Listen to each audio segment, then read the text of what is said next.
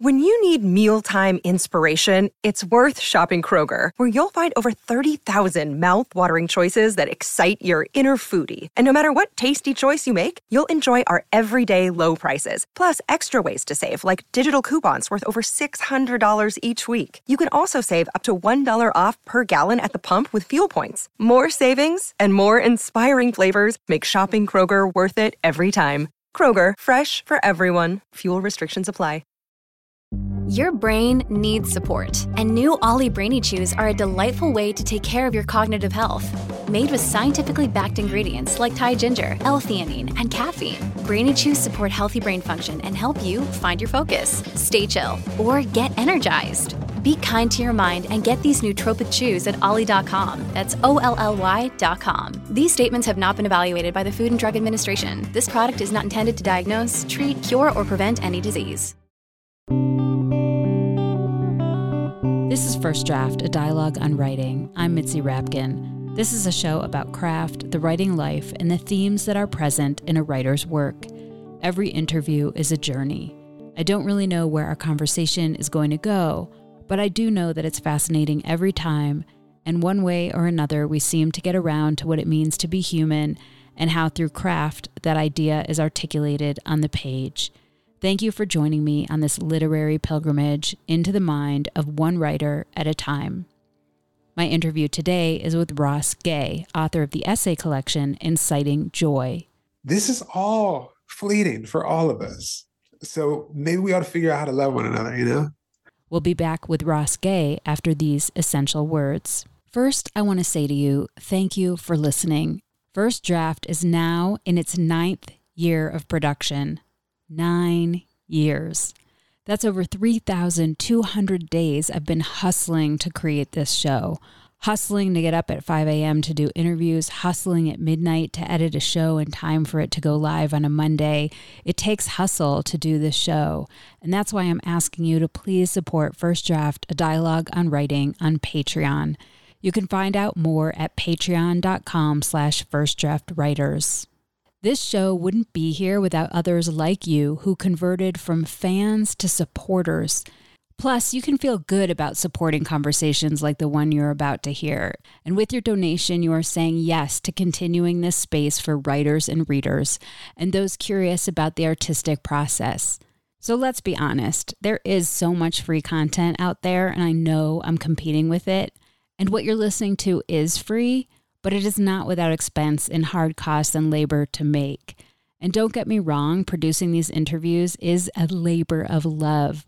But all told, from scheduling, preparation, reading time, interviewing, editing, and finalizing each episode, we're talking about a minimum of 15 hours each episode. Other expenses are also involved: equipment, subscriptions to interview platforms, editing software, hosting services for the sound, and a website for the archive. I know you may not be in front of a computer right now, so why not write a note on your hand or set the alarm on your phone to remind you to donate to First Draft when you get home. Please beat the odds of having to listen to this 7 times before you join the First Draft community. Go to patreon.com/firstdraftwriters.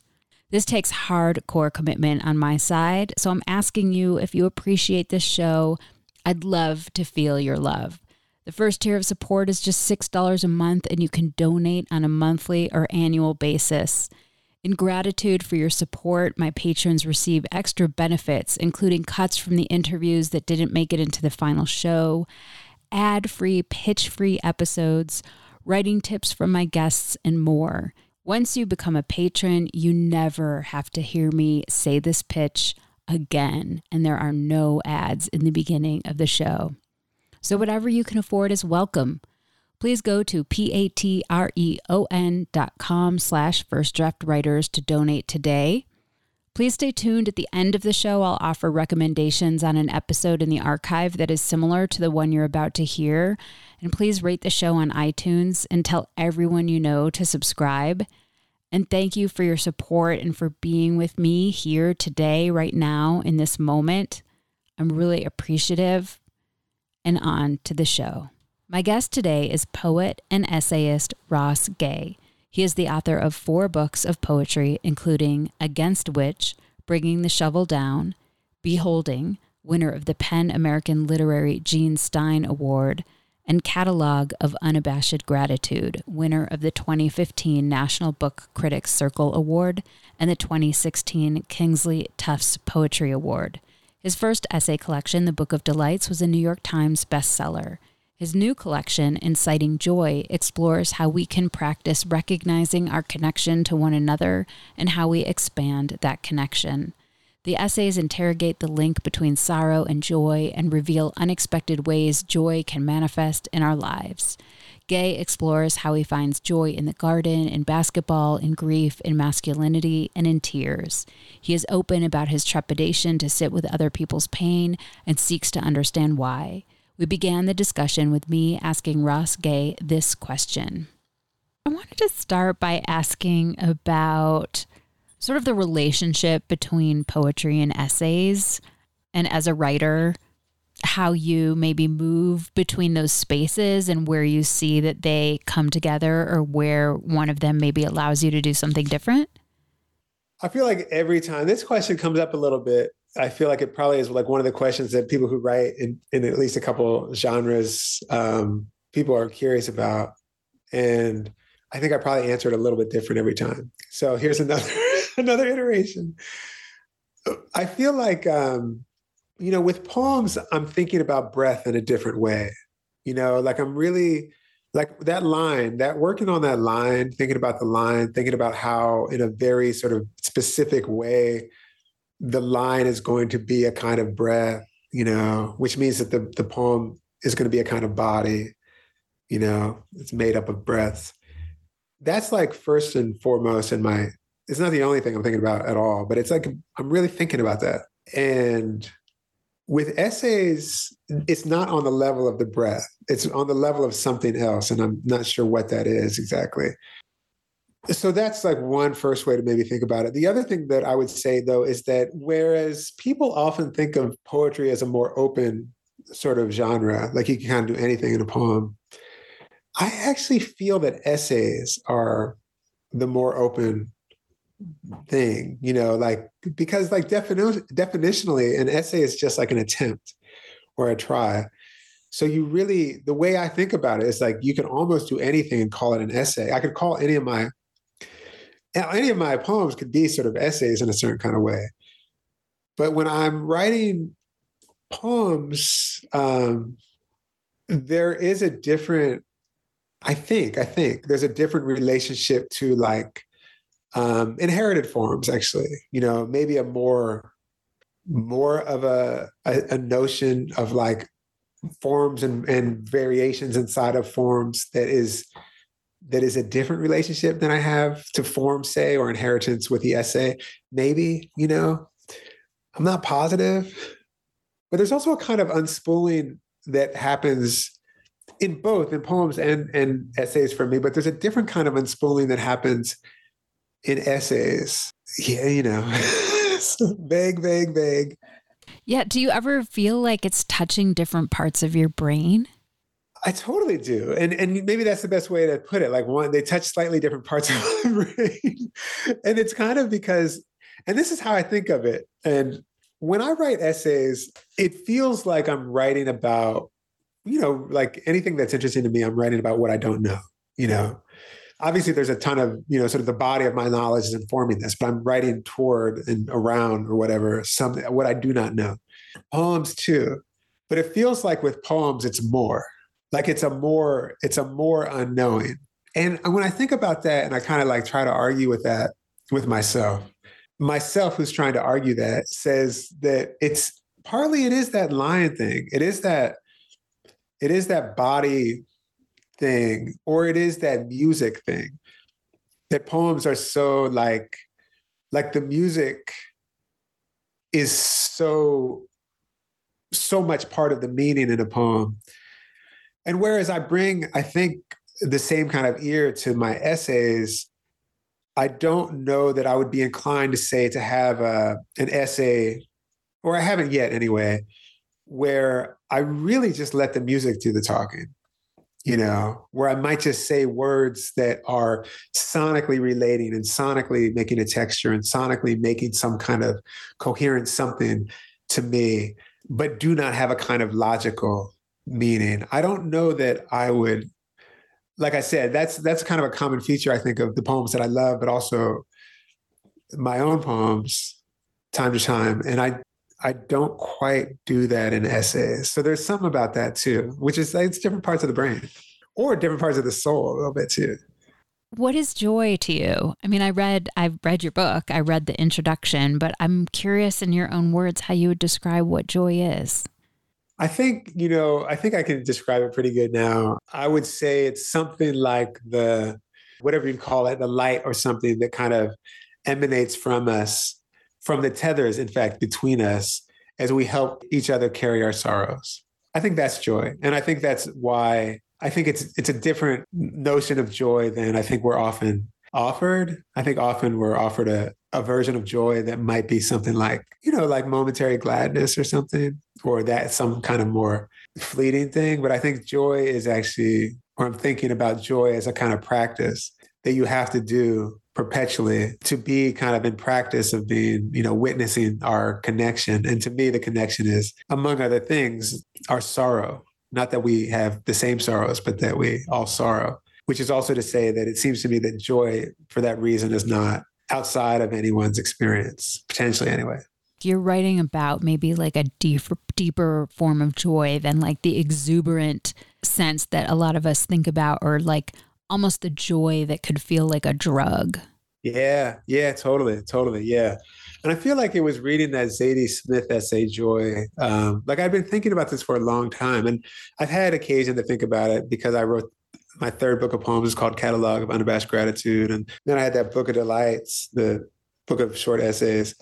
I feel like, just having a lot of people ask questions about that and myself wondering about that for years, with my earlier thinking too, work, et cetera. But to come back to that Zadie Smith essay where she sort of talks about some connection between joy and the intolerable. And in her essay, that's sort of a reason that that's not the only reason, but she's sort of like, she said, can't remember exactly how she says it. She's like, I think I've had 6 instances of joy in my life, and that's about enough.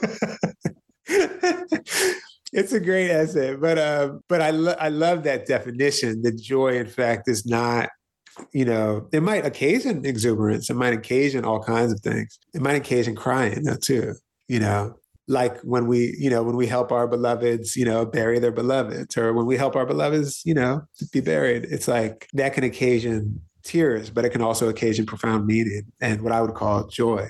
I think one of the things that joy, as I think about it, relies on or depends on is joy itself is a kind of disalienating emotion. It makes us understand that we're connected to one another. We're connected. There is connection.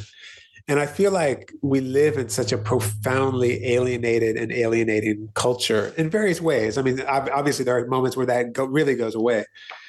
But even the fact that, I'm so happy to be talking to you, but we're talking over these devices that were made in ways by people we do not know, the conditions of their labor we do not know. Embedded in these things are, probably violence that we do not understand.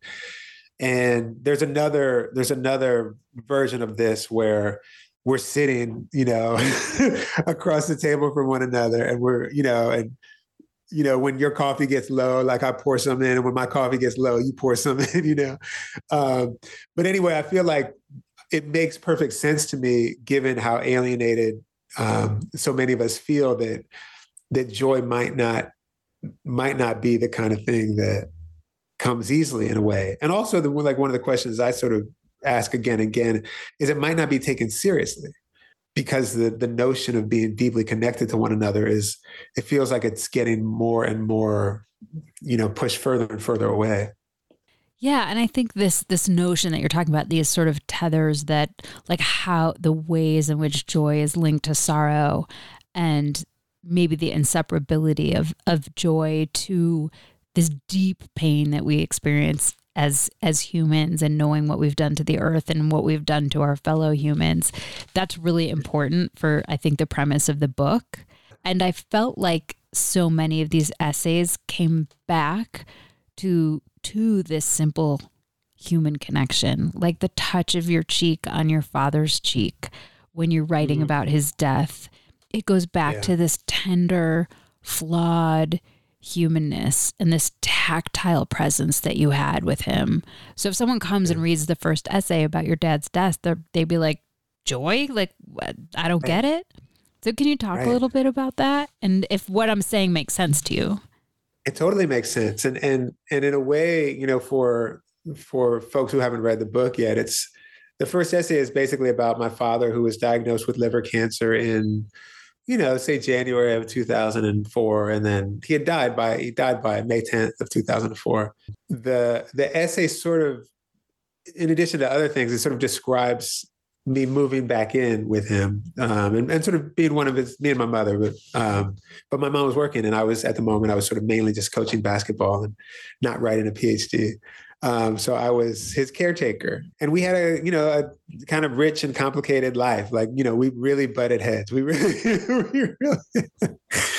we had a hard time with each other, you know, but, you know, while also like really loving each other. And so the essay, I've thought about that. Like, it's interesting to start the book with an essay that is really sort of detailing the last months of my dad's life. As I think about that, I think that one is that as a way to sort of introduce the conversation about joy, to be like, we're talking about the gravest things. Like, joy is among the gravest. Joy emerges from the gravest things. It emerges from the grave, in fact, you know. And I also I think there's some question or something about me learning something about that connection, that fundamental connection, which is like me to my father, me to my mother, me to my brother, me to other people whose parents have died or will, me to other people whose beloveds have died or will. There's some question about that, but there's also a question about, you know, at the end of the essay, like the ways that I'm able to see things about my father, that had he not gotten sick and died, had he not gotten sick and me need to care for him, would have remained unknown to me forever, you know, which is a profound sorrow. And it's a source of joy as well. Like, I got to understand my father better. This happened, you know, he died, as we do.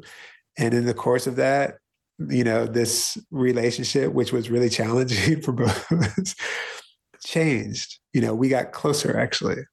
Something you said earlier was like that joy is not, as we see it, like it's not this ephemeral thing. But I'm feeling like when I think about all your essays sitting here right now and my own experience of joy, is that part of joy that I've experienced that I think some of your essays are talking about is not that joy itself is ephemeral, but the ephemera of existence. That is what ties us to joy. Like, if you see Aretha Franklin's Amazing Grace documentary, if you get to see Richard Pryor, if you're like hitting that perfect like jump shot, part of the joy comes because we realize how mortal we are, that this is not forever. That's it. And that's sort of why I feel like you nail it. Like, I think joy connects for that reason to things like love, or to things like gratitude, or to things that are like present, whether or not we acknowledge them or notice them or tap into them. And joy is just there. But I think what you're saying is exactly right. And also about those other, I think of joy and gratitude as very linked. And it's partly because of the ephemerality of everything, the ephemerality of everything, which includes everything that we love, which means also everything that we will lose, you know, or however you relate to it, everything that will change, which for most of us will cause us some pain.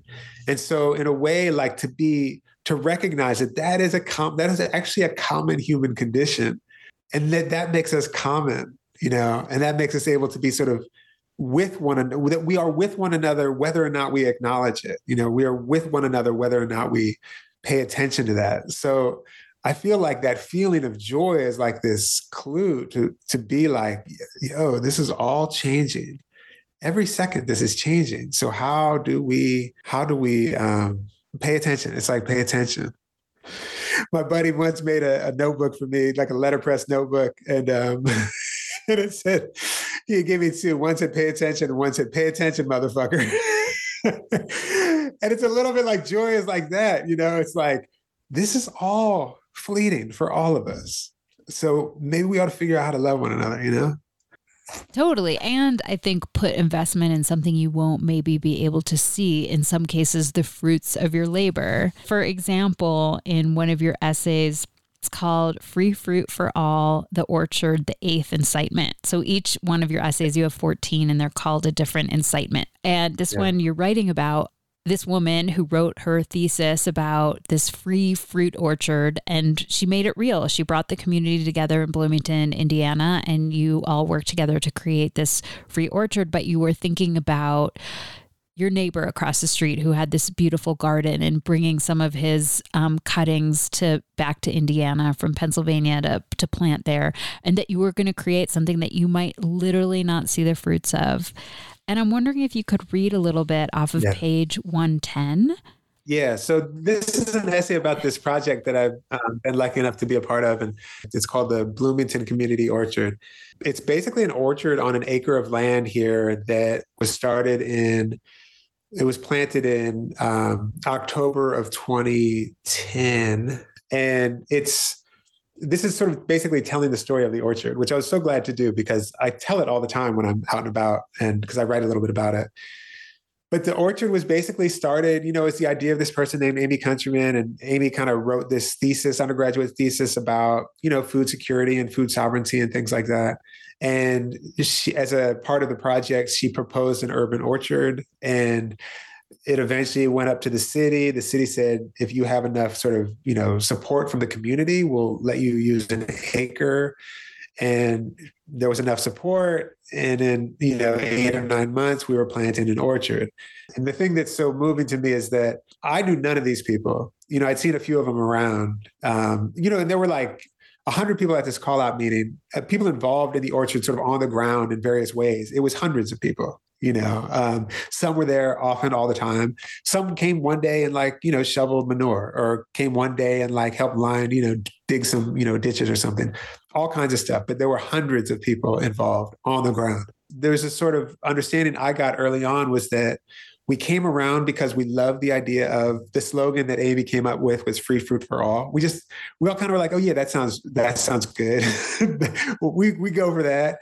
And then we also, in the process of doing that, I think I can speak for myself, but I think this is a common thing if you ask most of these people, there was something so moving about participating in something that you may not in fact be around to enjoy. So doing this thing for other people, because fruit trees, they don't just immediately start bearing fruit, and they might start really bearing fruit, a while down the road. For instance, a great story is that there's the main orchard, but across the street, there's now a nut planting, and some nut trees don't start to bear for decades, or start to get into their full bearing in decades. So, and some of them continue to bear for hundreds of years. So it's really a kind of planting where, if these trees stay around, they're just you just left this thing behind, you got to chip in on leaving this thing behind as things have been left behind for you. Part of the magic of this project was one sort of considering a certain kind of brutality that we a kind of footprint into the future that I feel like a certain mode of quote unquote progress can feel like it needs to do, design things to last forever.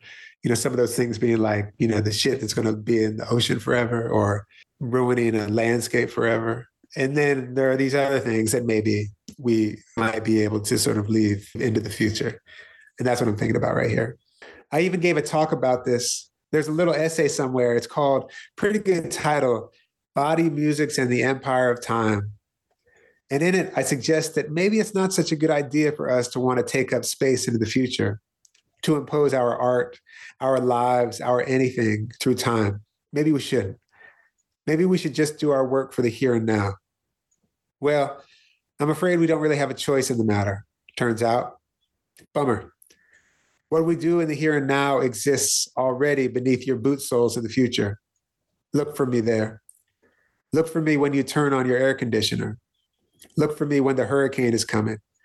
Look for me as this virus that used to live in the depths of the forest enters your body. Look for me when you're having an asthma attack. Look for me when the parched tree snaps into flame. Look for me as you run, taking only your skin with you. Look for me as you build your boat. look for me in the wreckage, or look for me in the orchard. Look, Bumble knows you're exhausted by dating. All the must not take yourself too seriously and 6'1" since that matters. And what do I even say other than, hey? Well, that's why they're introducing an all-new Bumble with exciting features to make compatibility easier, starting the chat better, and dating safer. They've changed, so you don't have to. Download the new Bumble now. Hey, it's Kaylee Cuoco for Priceline. Ready to go to your happy place for a happy price? Well, why didn't you say so? Just download the Priceline app right now and save up to 60% on hotels. So whether it's Cousin Kevin's Kazoo Concert in Kansas City, go Kevin, or Becky's Bachelorette Bash in Bermuda, you never have to miss a trip ever again. So download the Priceline app today. Your savings are waiting. Go to your happy place for a happy price. Go to your happy price, Priceline. I love that. I mean, it's kind of a lot, like a little microcosm of just like the pain that we've endured and also the hope. Yeah. One of the things I think is kind of magic about gardening and about orcharding and about planting things that have a kind of long, possibly a long life is it is a connection to the future one way or another, whether or not you believe in the future, whether or not you believe whatever, it is a gesture that may very well provide some support to people in the future, which is, it's, if there's such a thing as a gesture of hope, planting a tree seems to be one of them, Yeah. I mean, you talk about earlier in a different essay about how basically not having to access a green space, a tree, or a garden. At first, you're saying how other people say like it's a privilege to be able to have a garden, but then you move it further to say basically it's a violence not to have a connection to something green and natural. And what if we sort of changed both the structure of how we provide access to green, but also the way we think about it? That's a thing. I feel like I remember at some point, I don't know, someone asking me to write an essay about gardening that sort of contends with the quote unquote privilege of gardening or whatever. I'm not exactly sure how it came to me, where I read it or heard it or who I was thinking with, but it came very clearly that, there's a way that this idea of privilege can be kind of utilized to maintain structures of violence and structures of deprivation, as opposed to being like saying that violence is in fact disprivilege, which is to say also that violence is action. To say that it's a privilege, almost the way that I sort of think of it, it almost sort of makes it closer to the will of the gods. So the unequal distribution of wealth, it can feel like, well, some privileged, as opposed to, like you don't have a place to get your zucchini or grow your zucchini or whatever. You don't have access to clean water, for instance. You don't have access to not being bombed. I'm just so privileged not to be like, being bombed right now. Actually, it's such a corruption of the notion of what we all deserve, actually. It's a corruption. It's not a privilege. In a way, to make it a privilege suggests that I think it suggests or makes it reasonable that not everyone gets to have privileges. That's just not how it works. Only some people are going to be privileged. But I think to frame it as it's a disprivilege means, and again, to say that it means it's an action also might mean that it's actionable, like you can reverse the disprivilege. You can attend to the disprivilege and make it and take it away and make, oh yeah, that's right. There shouldn't be bombs dropping on this person, on these people. There shouldn't be bombs dropping. Right. That's right. There shouldn't be, you should be able to turn on your water and drink it. That's right. That's right. It's not actually a privilege that I can. It's a disprivilege that anyone can. Yeah. And I think you talk about this notion in many different ways in terms of the harm that is done just being alive. In some ways, there's nothing good because, like you said earlier, like here we are meeting over Zoom, but how many young Chinese people worked to make this iPhone in subpar conditions? Like, if you think about it too much, you just kind of fall down into a pile of weeping, which you do consider. It's really heavy when you're talking about joy, but it's reality. Yeah, it's totally reality. And it's sort of like, I think one of the things about joy, I think, is that it's a profoundly impure emotion. It's impure. And I think joy is not interested in innocence. I think joy is actually interested in connection and this sort of muddiness of our cohabitation or our being together. So it's like, I think joy understands complicity. Joy understands harm, actually, too. Joy might actually give us, because it understands that we're connected to one another and we are not, quote unquote, innocent or pure, like it's not interested in that, might be more likely to incite us to try to remedy the various harms that by being creatures we will commit. I think that's one of the things that feels so kind of exciting or enlivening or dangerous actually about joy, is that I think by emerging from our understanding, our connection to one another and illuminating our connection to one another, it reminds us that our connection to one another is actually what might save us, and what has always saved us. It's never been it's never been the institutions.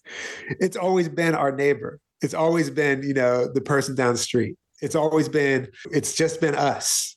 Yeah. So that's kind of how I think about it. Then it's dangerous, it's dangerous. If we share our shit, that's dangerous. Things fall apart.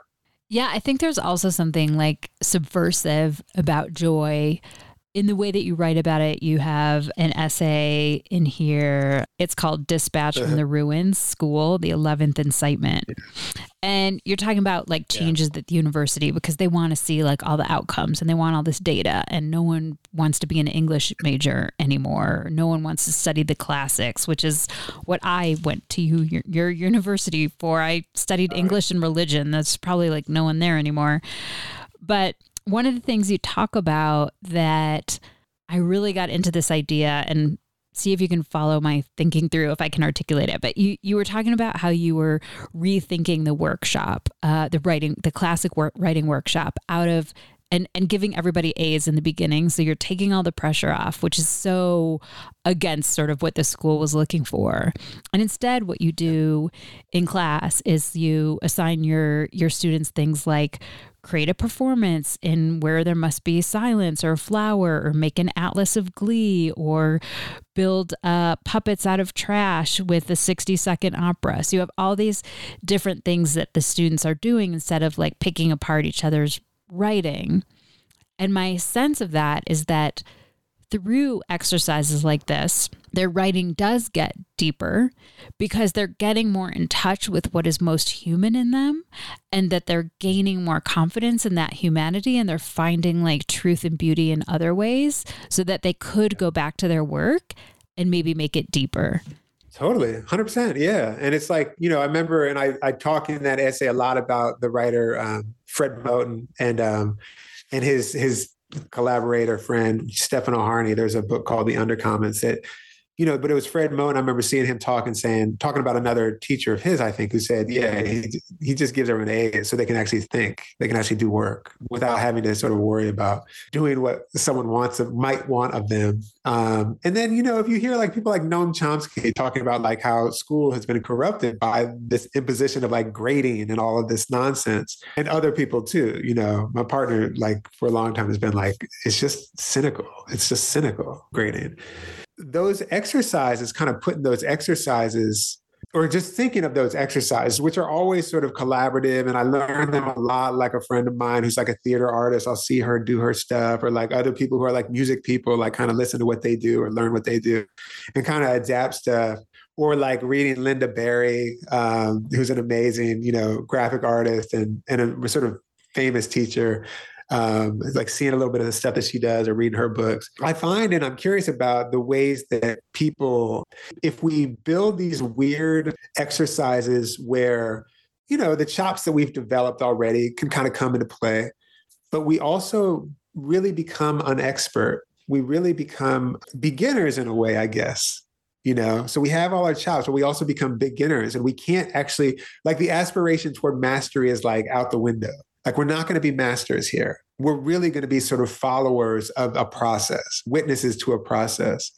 And the things that we make all the time are going to be like moments of beauty that we never on our own could have made, just because we were given the opportunity to sort of get out of our way, you know? And again, like, I'm not saying that it's because I'm a great teacher that people come up with things that are remarkably brilliant all the time. Really, what I'm saying is that we come up with these little prompts or these little exercises that really dislodge us from being good, which school is really about. School's really about proving that you're good. And if there are ways, and I know there are a million ways that people do it, and I want to hear all of them. If we're able to sort of get rid of what that aspiration toward, or like the goal of being good, and instead sort of be like curious, by which maybe we're going to make beautiful things, but inconceivably beautiful things too. That's what I want to do. So I think, yes, yes, I follow your thread perfectly. And what about being really lost outside of the classroom? There were some elements in your essay where you talk about times where I think you were lost, where you felt like mental illness had come to get you, where you were trying to bear witness to maybe other people's pain and you couldn't, and you were honest about that. Yeah. And that was also in some essays where you're talking about maybe the lack of tears that you've cried in your life, or the link between tears and joy, and tears and masculinity. So just wanted to probe that a little more about bearing witness and what was so scary for you, maybe. Yeah, that one essay, that Grief Suite essay, it's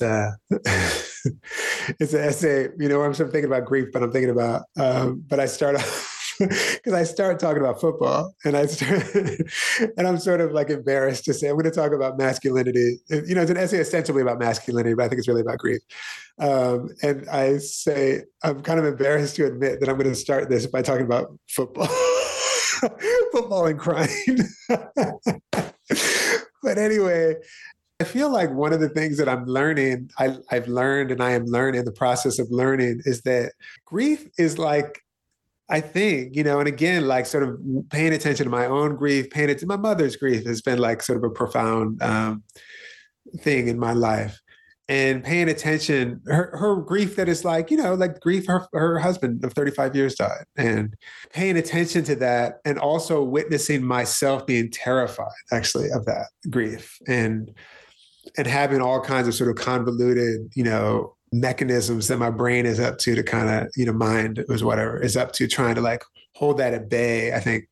And I think what I kind of come to in that essay is that, the issue is that grief can be subsuming, of course. Grief can, or consuming, grief can take you all the way in. But grief also terrifyingly reminds you that you're connected to other people, you know? And there's a way that I feel like among the brutalities of you know, masculinity, I'm always putting quotation marks around masculinity, to me, and like this vague and complicated thing, is that it's the nightmare of needlessness, you know? Like, in a certain kind of way, to be a man is to be able to take care of everything, and to be able to like, is basically to need nothing, you know? And in that way, I think it overlaps with the nightmare of like whiteness, you know, and some other nightmares too. And that nightmare of needlessness means that among the things you are not going to do probably is be devastated by your loss. You're not going to be probably devastated. You're not probably going to grieve, because to grieve means that you needed something and now it's gone, or something changed in a way that you will forever be different on account of.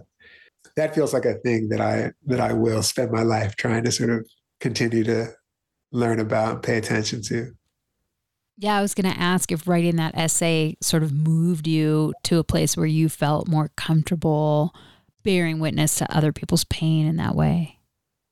I think it definitely has. I mean, it's, you know, sort of articulating my own like fear, my own terror, I would say, sometimes at other people's, particularly people who I really am very close to's grief, witnessing that and understanding, part of that is that I'm about to be moved. Like, I'm about to be moved. And when you're moved, that's evidence that you're movable. That's evidence that you are not discreet. You're not like an isolated dude walking through the world. You're actually like frail and needy, you know, and you want who you love to be okay. And when they're not, you're not. That's actually the condition of being a creature, you know. It's not like a special thing. It's like it's the condition of being a creature. And I feel like that's I think in the process of writing this book, I'm continuing to learn how to articulate that. Yeah. Yeah, it's interesting because, I mean, I would argue, and you're welcome to argue back, that you're trafficking in that you are trafficking in moving people, that's what poetry and essays does, that you are confronting this, but maybe there's a way in which when you create it, you're not exactly with it because you're doing something with it. Yeah, it's a great question. It's a great point. Like, I can imagine totally, you know, like, because we are complicated to sort of be not wanting to be moved, but wanting to move. In fact, that's like, you know, to come back to the beginning of that essay, that football essay, that's in a way, that's what like playing defensive end is. Not wanting to be moved, but wanting to move, you know. That's what a lot of the sort of cultivation of, you know, my, the ways that I was trained up in a way to be a man was. It was like not wanting to be moved, but wanting to move. I wanted to ask you something technical, and then we'll get to some of the final questions, which was you have a lot of footnotes, and your footnotes are sometimes pages. And I just wanted to ask you about that, like technically, and how they fit into the narrative. You know, I love marginalia. Like I love endnotes. I love footnotes. I love, especially like lyric footnotes or lyric marginalia I'm into. And I can't remember how these footnotes started to show up, but they showed up right away when I was writing these essays. But I can't remember like how or why exactly. But I do know that the first footnotes that I read that I just loved were in Junot Díaz's novel, The Brief Wondrous Life of Oscar Wilde. And there are these moments in that I'd never seen it before. And it's the use of the footnote to sort of say what I didn't fit in above. Like, it's like the author is stepping out from behind the story to fill some things in, like stuff you might need to know. And for years, I've been kind of like curious about that and think about that. And then, you know, the way that I think about it is that, one, I think about it as a kind of structure of intimacy or a structure of closeness, actually, like a way by which I can reach across the page a little bit and be like, you know, shove you on the wrist and be like, hang on, you got to know this thing too. Like, you got to know this extra thing for this whole thing to make sense. You know, it's another structural way for me to say, I got to tell you this too. I want you to know this other thing too. But when you said like, how does it relate to the narrative? It's that, but it's also like, there's something definitely at play about the undercurrent of the book, you know, the footnote, the note that's beneath the body of the text, periodically taking over the text itself so that the footnote becomes really what's the only thing on the page, so that what's beneath comes to the surface, you know, becomes the surface. There's something to that about that too. This episode is brought to you by Shopify. Whether you're selling a little or a lot, Shopify helps you do your thing, however you cha-ching. From the launch your online shop stage, all the way to the we just hit 1 million orders stage. No matter what stage you're in, Shopify's there to help you grow. Sign up for a $1 per month trial period at shopify.com/special offer, all lowercase. That's shopify.com/special offer. One of my favorite facts in this book was that you did other people's homework for money.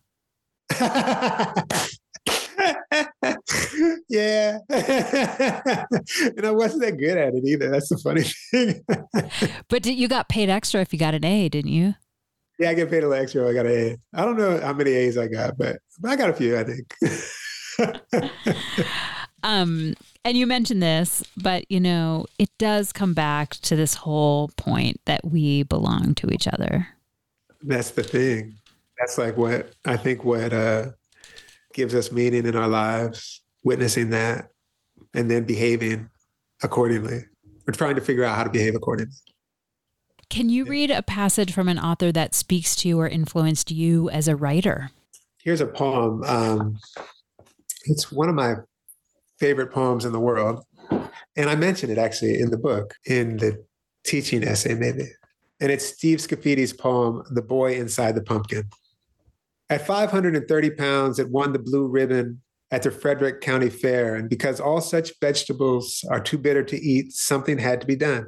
And it was decided to haul the pumpkin to the river, and the boy inside the pumpkin, meanwhile, lay curled in the dark mash while they rolled it to the edge of the tailgate and heaved it to the ground. And he must have been in there all spring and all summer, and through the long, hot hours, must have grown restless in the goop, although he looked almost peaceful, lying naked by the river among the broken loaves and the seeds, where the ambulance drivers stood on their knees, amazed, beside the boy, opening his eyes as the slow Potomac moved to the Chesapeake Bay and the ocean, where the waves make their way to every coast in the world. And the boy inside the pumpkin lies quietly in this world like a fact of the unlikely. And the most unlikely things happen every day in this world. And we go on unchanged. And a body was found on a baseball diamond in Frederick, Maryland last spring, wearing only a t-shirt, face down with both arms underneath the body. And the details are listed in the Metro section of the Washington Post. And so when you read about the child, you learn he was only 9 years old and had a faint birthmark, the exact shape of Kentucky, on the small of his back, and could talk like a duck when he wanted to. And you learn the most unspeakable things in the slender Metro section of the Washington Post. And it corrupts your sense of the world to know how often the impossible happens upon us without mercy. And it is not the fit subject of poetry. And it is offensive to redeem the horror of that boy's last hours. But I can't stop trying to salvage something from the murderous and the poisonous. And last spring, some small, ordinary blossom grew suddenly more gigantic every day. And the boy inside the vine became the boy inside the pumpkin, who became a turning in the darkness no one noticed. Although for a week, hundreds of people at the fair stroked the fat sides of the pumpkin and were amazed.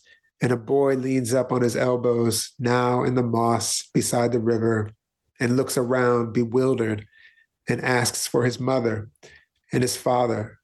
And they are delivered, amazed. And these things never happen. They happen every day. Do you want to say anything more about why you chose that? There's a kind of ethics to it that, you know, when I first read that poem, I think the book came out in 2006, and I probably read it right around then. That question that, like, one of our I don't know, jobs or whatever as poets is like to sort of witness something, the unwitnessable or something, like that the idea of redemption itself is, there's something impossible about it, but still, like, we want to sing the possible world or something, you know. There's something so moving to me about that. It's a poem that almost every time I read it, you know, makes me want to cry. Can you read something you wrote? Maybe it was tricky or hard or changed a lot from the first draft. This is from my last book. It's called Beholding. It's a long poem.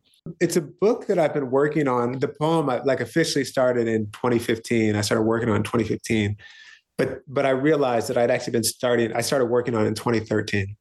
And it's one long poem. And the poem is effectively like, it sort of starts with a meditation on this move by Dr. J from the 1983 NBA Finals.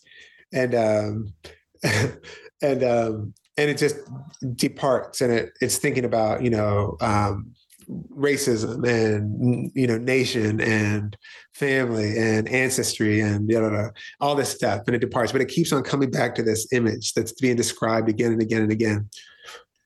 And the story is that I'd been working on it for a long time, and I was kind of like, I don't know if I'm ever going to finish this poem. Like, I do not know how to get to the end of actually Dr. J making the shot. I just didn't know how, like, whatever needed to happen had not yet happened.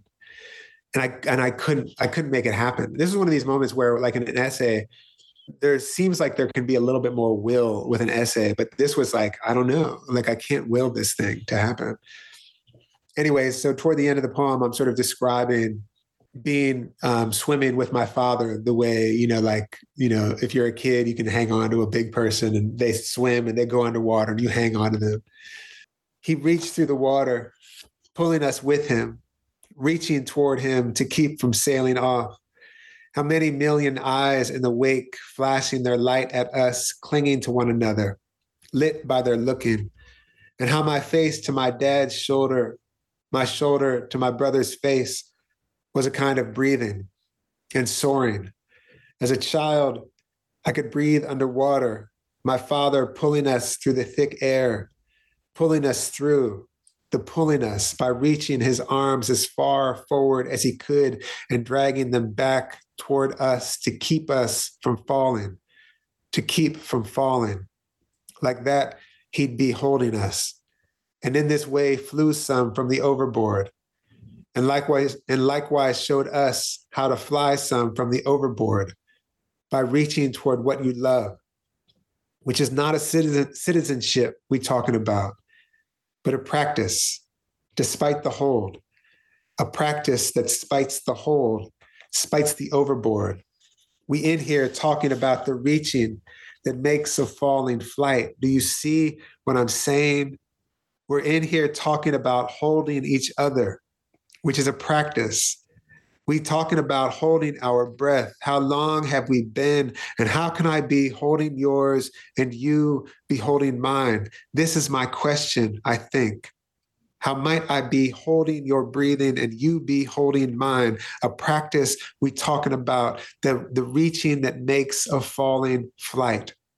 We in here talking about the practice of the beholden, a practice of being beholden, talking about how might I hold my beholden out to you and you hold yours out to me. How do we be holding each other? How do we be beholden to each other? Which is really to say, how do we be?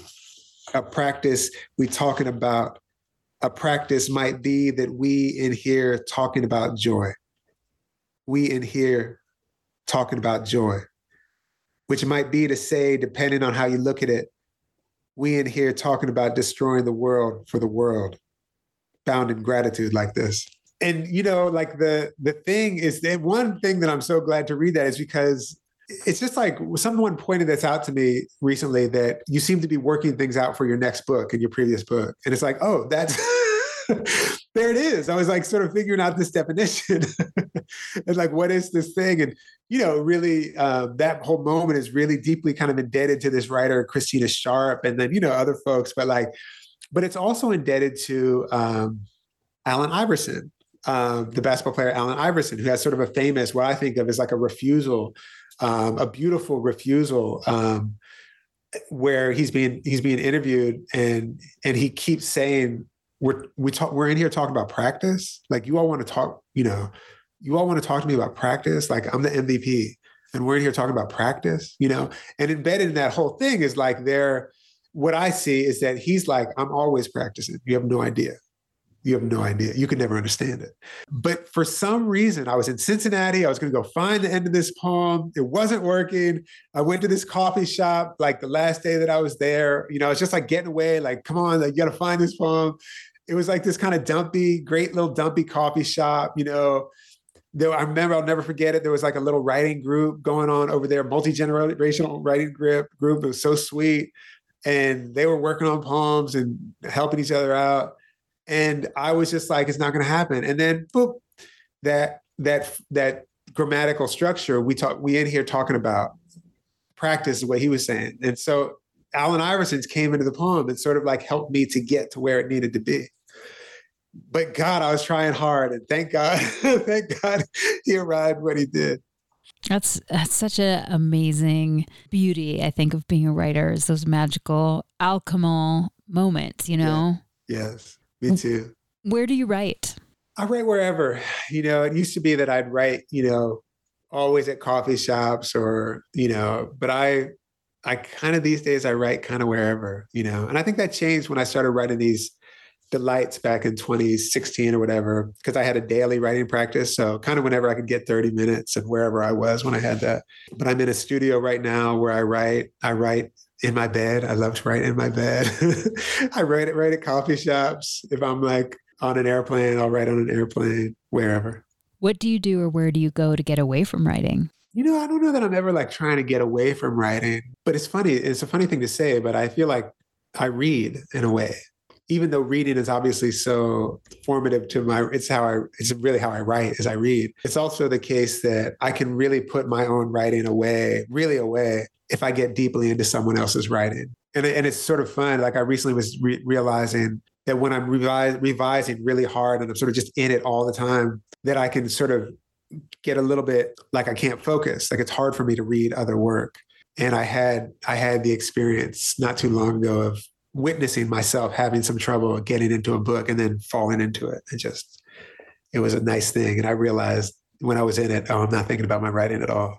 Who do you show your work to first to get feedback? Again, my partner and my buddy Pat, another poet, my friend Araceli, another writer, beloved. I share work with my students, the folks that I'm in class with, because we're always sharing work. And so even the newest thing I'm working on, it's just kind of the thing I'm working on this semester. So when we're all sharing work, like I'll share little bits of that. My buddy Chris, my buddy Dave, I'm lucky. I'm blessed with readers. How have you dealt with rejection? I think okay. I feel like, that thing of being a writer is one of the things you learn, or I was definitely, Thomas Lux was my teacher. He's a really beautiful poet out at Sarah Lawrence College. He was my teacher. He's gone now. He's died now. Lovely guy and a good teacher. And maybe it was Tom who kind of instilled in us, like, you send stuff out. When it comes back, which it's mostly going to do, this is in the old days, you throw it in another envelope and put another stamp on it and put it right in the mail. Like, don't reprint it. Just put it right in another envelope and send it. So I feel like maybe he kind of blessed me with a relationship to it that's like, okay. And the more, in a way, the older I get, though it's true that I'm more often asked for things than, when I was young, so like maybe it's less rejection in that way. It's also the case that I fully understand that people are people. And so when people are choosing things, we are people. So you kind of can't, like the idea of being rejected or accepted, quote unquote, you can't let that be too much information. I feel like in a little bit of a way, that's just like who the confluence of people were, what they drank for, ate for breakfast, what they're into, this and that. And it's funny because I know I'm going on and on about this, but partly because I'm a teacher. I teach graduate students, and I sort of witness sometimes their emotions changing significantly based on whether or not they were accepted or rejected from a journal or from a thing or the prize or a residency. And though it's lovely to get everything just so you can have more time to write, and it's nice to win some money. That's all important. Pay rent. There's this other thing that I sort of try to help people think about and remember, which is that if you are imagining that a prize is determining whether your work is like the work that it needs to be, that might be a mistake, So yeah, maybe that's why the idea of acceptance or rejection is a little bit different for me. I am, though, really wanting good and honest feedback from the people who love me, which sometimes will be like, this isn't good. And I want that. I need that. And it's a kind of rejection that is actually a kind of acceptance. And what is your favorite word? I don't have a favorite word. I don't have a favorite word. I have words that I use a lot, for some reason, this book, I think I use the word adamant a lot. I noticed this because my editor circles it. It's again, the red bud tree. I love red bud trees. The word tithonia, which is a kind of a flower, I know that my editor is going to be like, yo, too much tithonia, but it's a good word and it's a beautiful flower. Well, thank you so much for your time. I'm so appreciative. Thank you. It's really good to talk to you. Really fun. If you like today's show with Ross Gay, author of Inciting Joy, check out my interview with Terry Tempest Williams. We talked about hope, the meaning of erosion, and the great joy she finds in teaching. You can find that interview and the entire First Draft archive of more than 370 interviews at firstdraftwriters.com. You can stay tuned to First Draft on social media on Facebook, Twitter, and Instagram. Just look for First Draft ADOW. You can email me at firstdraftwriters@gmail.com anytime. Remember, there are plenty of extras for becoming a member and donating to First Draft, including access to pitch-free, ad-free content, as well as cuts from the interviews that didn't make it into the final show, writing tips from my guests, books, and more. Join me as I reach for honesty, vulnerability, connection, curiosity, and insights on craft with each episode. I can't tell you enough how much each and every single dollar counts to keeping this show alive. The first tier of support is just $6 a month, so please go to patreon.com/firstdraftwriters. Coming up in the next few months on First Draft, interviews with Tracy K. Smith, Elizabeth McCracken, and Peter Orner. I want to send out a huge thank you to my patrons for making this interview happen. Your support makes First Draft a dialogue on writing a reality every week. Please stay healthy and safe. The theme music for First Draft was produced and performed by Murph Mahaffey. I'm your host and producer, Mitzi Rapkin. Thank you for listening.